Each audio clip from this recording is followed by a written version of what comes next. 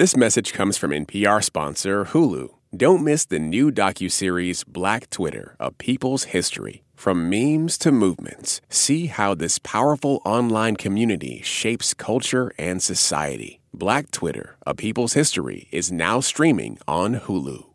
You're listening to Code Switch from NPR. I'm Gene Demby. And I'm Shireen Marisol Meraji. All Black History Month, we've been sharing stories of Black resistance. Our final story about Black resistance this month is about resisting the urge to forget, even when remembering is incredibly painful. And just a warning, there are descriptions of graphic violence in this episode. My name is L. Lamar Wilson, Leroy Lamar Wilson. I was born in Marianna, Florida, Jackson County Hospital specifically. I'm Ben Montgomery. I've spent 20 years as a newspaper reporter, most recently at the Tampa Bay Times. So Marianna, of course, is the county seat, and it is a picture postcard southern town. If you drove down Lafayette Street, which is the main street, you would drive between low-slung, well-kept Main Street businesses. But as soon as you escape the city limits, you're in the real South. You're in rural Florida. You're driving through some marshland and driving through cotton fields. You get to see the absolute gorgeous natural beauty that people travel around the world to get to, go to retreats to get to. That was every day. I could walk in my backyard and see nothing but green. At night, the stars, so many stars.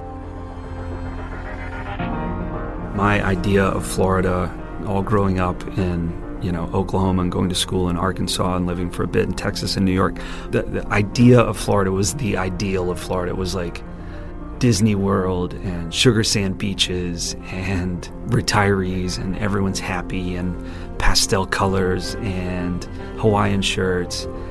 I never really thought of Florida as like the South.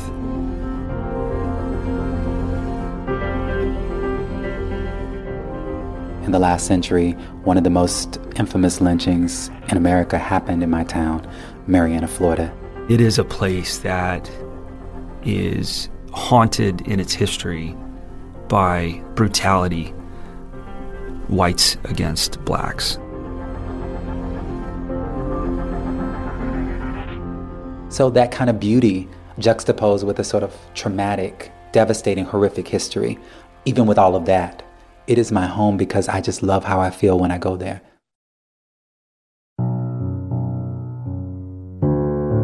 "85 years ago, a black man named Claude Neal was lynched in Marianna, Florida, in a rural county that borders Alabama to the north and Georgia to the east. His murder has been referred to as one of the most violent and well-attended lynchings in U.S. history.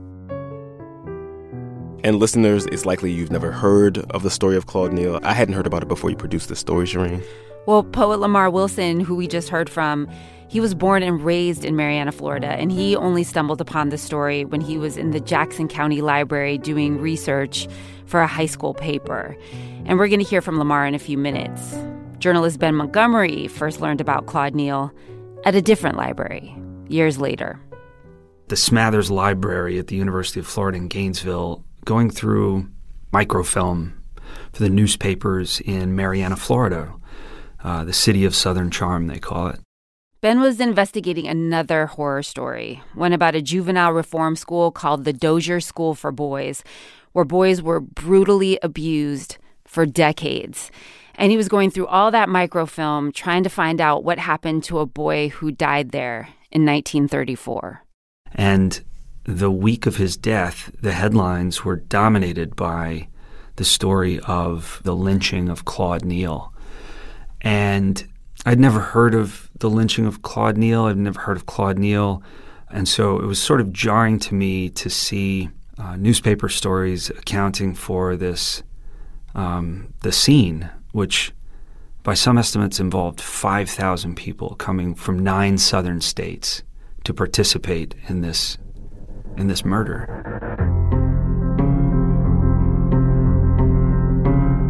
Sometime in the next few weeks, I just started Googling, Claude Neal, what, if anything, has happened since October of 1934 in regards to him. And that simple Googling led me to an online message board where one of his descendants, a guy named Orlando Williams, had essentially posted a couple of paragraphs saying, my uncle was lynched in Marianna, Florida in 1934. Nobody was ever held accountable for this crime. We need a reporter to tell our story.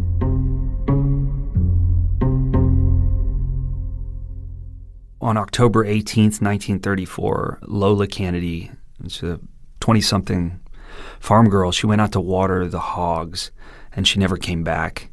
And her family began to notice that she was missing, and so they went out to look for her and eventually found her body on the edge of the hog pen. She had been killed. I've seen stories that suggest that she'd been hit over the head with a pine bough. Some suspicion that she had been sexually assaulted. Very quickly, the family notifies the sheriff. The sheriff responds, starts doing field interviews, and quickly comes up with the name Claude Neal. What I know about Claude Neal is that he was a 23-year-old farmhand. He was illiterate, couldn't read or write. He was sort of short and scrawny. Had a wife, probably a common-law wife at the time. He had a daughter. His family, folks in the black community in that area, thought that Claude and Lola had a relationship, that they'd been intimate, been boyfriend, girlfriend, but it was, of course, kept secret. The sheriff finds Claude Neal sleeping in a corn crib a few farms away later that day. He arrests him.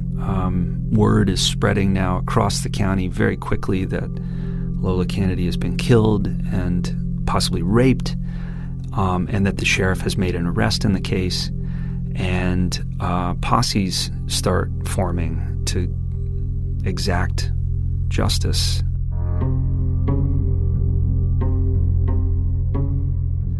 The sheriff, Flake Chambliss, started to make moves to protect his prisoner so that they could have a fair trial. Within about 24 hours, he decides that it's not safe to keep Claude Neal in Jackson County, and this starts what amounts to about 6 days of shuffling Claude Neal from county to county, place to place, so they might escape the mob. And every place he's moved from, the mob shows up within a few hours. These are gun-hung, drunk, white men. Claude Neal winds up in Brewton, Alabama, sometime around October 25th of 1934. Brewton is a very small town. The mob gets word that he's being held there. They load up into a couple of cars and drive into town after dark, threaten the jailer when they arrive with dynamite and shotguns. The jailer hands over the keys, essentially, and they kidnap Claude Neal. They drive him back across the state line, about 50 miles south into Florida. Meanwhile, because so much time has elapsed, 6 days at this point, word has spread that there's going to be a lynch party at the Kennedy place. And depending on whose estimates you believe, and I've seen anywhere from 2,000 to 5,000, a good number of people show up, and they stand around bonfires waiting for the Committee of Six, as they were called, to turn over Claude Neal. They wanted to torture him, to get him to say he was sorry and that he committed the crime. He had already allegedly signed a confession, with an X. Who knows whether that was coerced? Who knows whether he actually signed it? I have doubts about that confession. In any event, the plan of the Committee of Six was not to kill him, was to turn him over to Lola Kennedy's father, because this was the custom. And they tortured him. I can get into as little or as much detail as you want, but they poked him with hot irons, and they strung him up, and they let him down, and they fired bullets into his body, and they cut off his genitals and make him eat them and make him say that they're good. And eventually they take the torture too far, if you read what they say, and they kill him. The Committee of Six was sort of regretful of that, and they put his body on the running board of a car, and they drove from Pee Rye Landing, where they had killed him. They drove from there to where the Kennedy family lived, and when they got close, they rolled the body off and dragged him up to the Kennedy farm. All the people who were there, standing around bonfires waiting for the lynch party, took turns with the corpse and did, all sorts of barbaric acts, including severing toes and fingers, and took their turns with the corpse. They again tied it to a car and dragged it into Marianna and hung Claude Neal's corpse from an oak tree in front of the courthouse so that the sheriff could see it from his office window. They took pictures with it.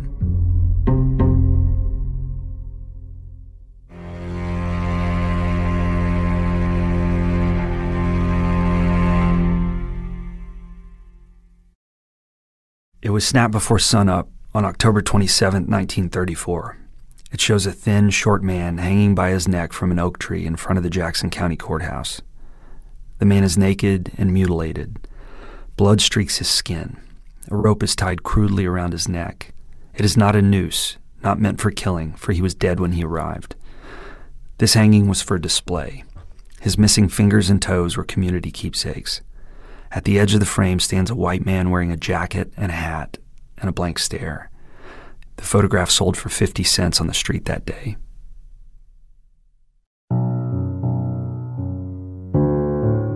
"16 years before Ben Montgomery's article, Spectacle, was published in the Tampa Bay Times, Lamar Wilson learned what happened to Claude Neal. But not from the elders in his community who lived through it. That moment and everything that came after was so traumatic. Something that nobody else who didn't go through it would understand, And so the thing that they could do was just know that God had brought them through it, and to raise us not to be afraid of white people, to be afraid that it could happen to us.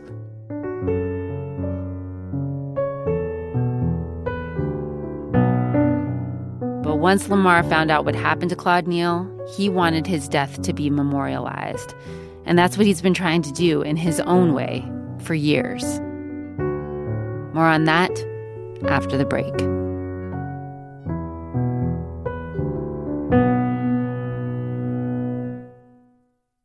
This message comes from NPR sponsor BetterHelp. When you keep your stress bottled up, it can eat away at you. Therapy is a safe space to get things off your chest and to figure out how to make them better. Try BetterHelp Online Therapy, designed to be convenient, flexible, and suited to your schedule. Get it off your chest with BetterHelp at betterhelp.com/NPR today to get 10% off your first month.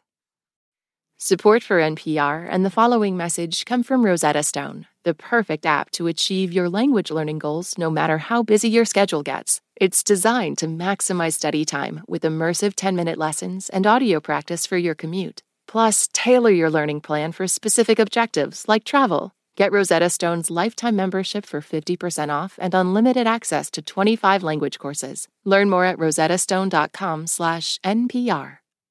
This message comes from NPR sponsor Progressive and its Name Your Price tool. Say how much you want to pay for car insurance, and they'll show coverage options within your budget. Visit Progressive.com. Progressive Casualty Insurance Company and Affiliates. Price and coverage match limited by state law. You might know Nick Kroll from his very raunchy animated show on Netflix, Big Mouth. Are you the puberty fairy? The puberty fairy? I'm the hormone monster. I'm not a fairy. Well, now he's starring as a romantic lead in a movie set at the Olympics. Actor and comedian Nick Kroll, next time on It's Been a Minute from NPR. Shireen, just Shireen. Code switch. Lamar Wilson was a high school student when he first learned what happened to Claude Neal in his hometown of Marianna in Jackson County, Florida. In 1994 or 95, I can't remember quite the year, I went into the Jackson County Public Library to do my book report on Jackson County. And I went to the section where there were books on Jackson County and found this green book that leapt off the shelf to me because of the title, Anatomy of a Lynching. And I flipped the pages and started reading the opening pages. And when I saw 1934, I did the math. My grandmother, who was born in 1905, she would have been 29. She was alive. other members of my family would have been alive. She happened to be in the car waiting for me with my great aunt, her sister. And I got in the car and I said, "Mom Mary, did you know Claude Neal?" And I could see her sink in the seat. And they wouldn't say anything. The whole ride home, they didn't say anything.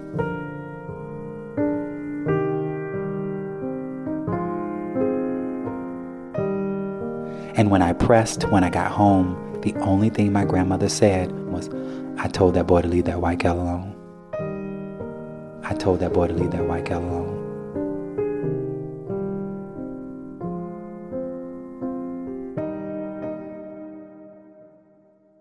I could see that even though they were in their 80s, they were like children all over again. The fear in their eyes, that mortification was palpable.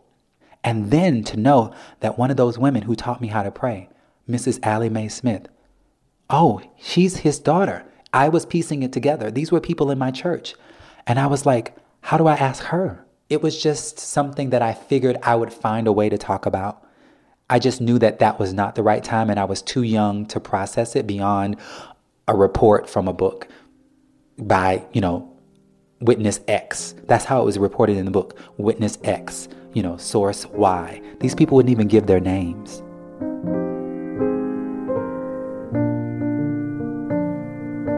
Resurrection Sunday. It was my mission to tell this story. It took me a long time. I told that boy to leave that white gal alone.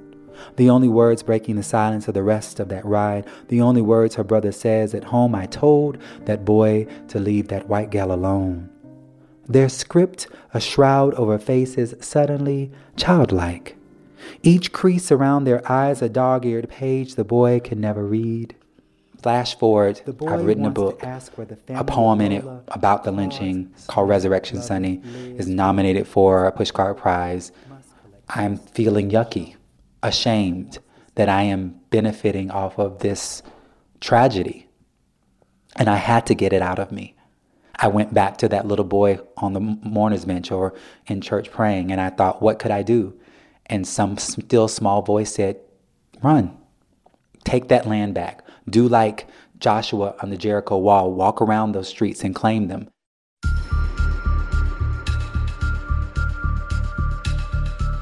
It was advertised like the Super Bowl. Come to Marianna for the picnic.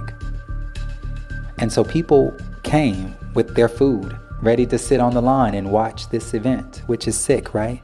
And so I really wanted to make sure that I traveled all the places that his body was dragged. That's what I was going to do. I was going to run and sing and pray on my own. And I decided I was going to do that. I let my mom and dad know. I let Miss Allie Mae know. I let her family know. And then on a whim, I announced on Facebook, that I was going to run. And then Ben Montgomery, who had been covering the case and had written a long story called Spectacle for the Tampa Bay Times, messaged me on Facebook and said, I'm coming to run with you.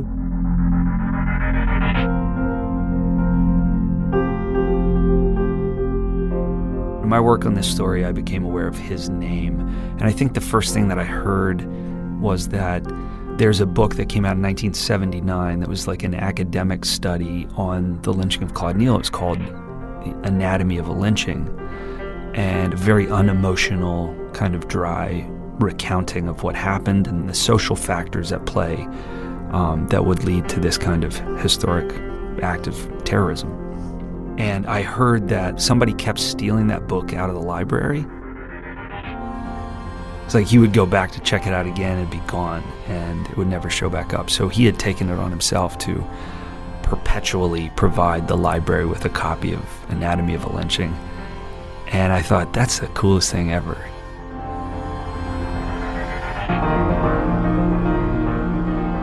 We became Facebook friends, and I saw on Facebook that he was going back on October 26th, on the anniversary of the Claude Neal lynching, to run the 13 or 14 mile path that the lynchers dragged Claude Neal's body from the Kennedy house to the courthouse in Marianna. I am not a giant runner, but I want to do that. I want to do that with him. Was this weird? Does this create some kind of journalistic conflict? I didn't talk to anybody about it. I didn't call my editor to make sure it was okay. I think I just decided this is something I'm going to do. Because I'm in constant contact with some of the wards who were at the Dozier School, who are now old men, they're in their 70s and some of them in their 80s, I mentioned to one of them, hey, I'm going to go to Jackson County this weekend to run with a friend on the route that they took, Claude Neal, and he said, we're going to run cover for you. These are guys who hate Jackson County, by the way. They're not from there. They feel scarred by their experience there. Basically, they drove behind us and in front of us and just made sure nothing bad happened. And they came out to support Lamar in what he was doing, just really to make sure he was safe.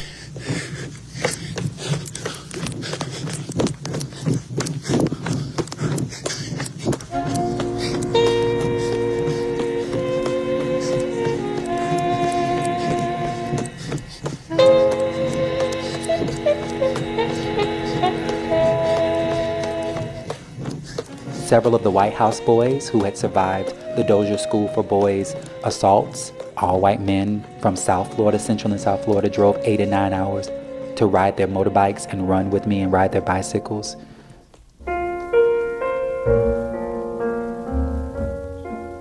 Once we got to the courthouse, I just sang Strange Fruit, and Ben and I, embraced. Southern tree, bear a strange fruit, blood on the leaves. Yeah. I remember that. What a haunting song. Black bodies swinging in the southern breeze. There were no signs or placards or anything like that. There were no bullhorns. This was a quiet, small memorial. From the poplar trees. He talked. He explained why this is important to remember. We're standing at the base of, the tree where Claude Neal's body hung in 1934, and so it was a powerful moment. You're looking at this beautiful tree and you think, what does it know? What does it had to be complicit in, You would look at that tree on the courthouse lawn and it's now falling over, and it feels like a weeping willow. It's not, it's an oak, but it's so old and it's so weighted down. You can see that it's like been through something. Here is a strange and bitter crop.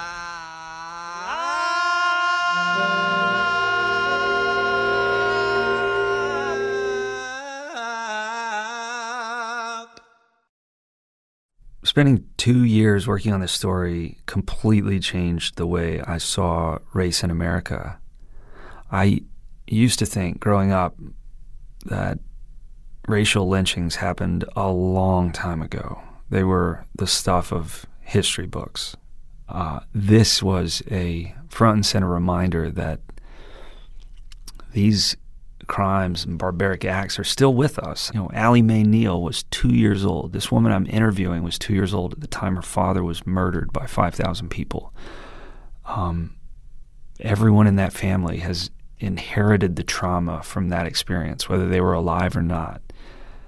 That made it real to me. It made it real to me today and to my readers, and it upped the importance of us acknowledging these things and discussing them and remembering them. Since Charleston, I call my parents. I remind them to lock the doors of the church. I beg them not to let anybody in they do not know. Every time my father leaves the house, I'm calling him to see if he's made it home safely. And when you see people driving 9 hours to El Paso to do harm, I am constantly afraid that it could happen again, because it is happening. It is happening. It has not changed. We're still holding on to America's original sin, which is the lie that whiteness, white maleness, white cis male straightness is the identity, the only identity that is the supreme identity that matters. We're still holding on to that lie. That hasn't changed.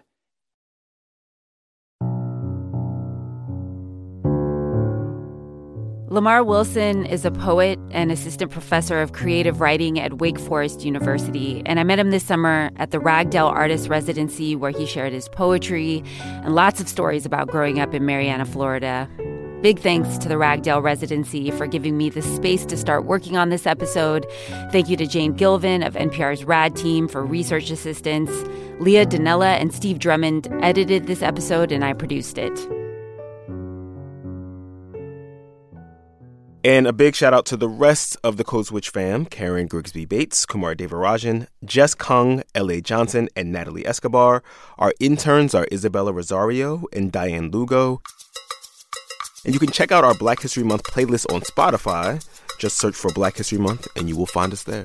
And if you noticed one person's name missing in that list, it's Adrian Florido. He is actually moving on to NPR's national desk. He's going to be covering news for our broadcast shows, but he will come back and do stories for us every once in a while. And we just wanted to say big thanks to Adrian, but he's not going too far, so. Good luck, Adrian. I'm Gene Demby. And I'm Shireen Marisol Meraji. Be easy, y'all. Peace. Each of us is the star in the movie of our life. But how much of a role do we play in other people's movies? It was a really sort of palpable fear that they were going to reject me or worse. The unseen pressures we place on other people. This week on Hidden Brain from NPR. This message comes from NPR sponsor, the Capital One Venture Card. Earn unlimited 2x miles on every purchase. Plus, earn unlimited 5x miles on hotels and rental cars booked through Capital One Travel. Your next trip is closer than you think with the Venture Card from Capital One. What's in your wallet? Terms apply. See CapitalOne.com for details. Support for NPR and the following message come from Rosetta Stone, the perfect app to achieve your language learning goals no matter how busy your schedule gets. It's designed to maximize study time with immersive 10-minute lessons and audio practice for your commute. Plus, tailor your learning plan for specific objectives like travel. Get Rosetta Stone's lifetime membership for 50% off and unlimited access to 25 language courses. Learn more at rosettastone.com/NPR. What does it mean to be Black in America? In NPR's Black Stories, Black Truths, a collection of stories as varied, nuanced, and dynamic as the Black experience, you'll hear it means everything. Search NPR Black Stories, Black Truths wherever you get your podcasts.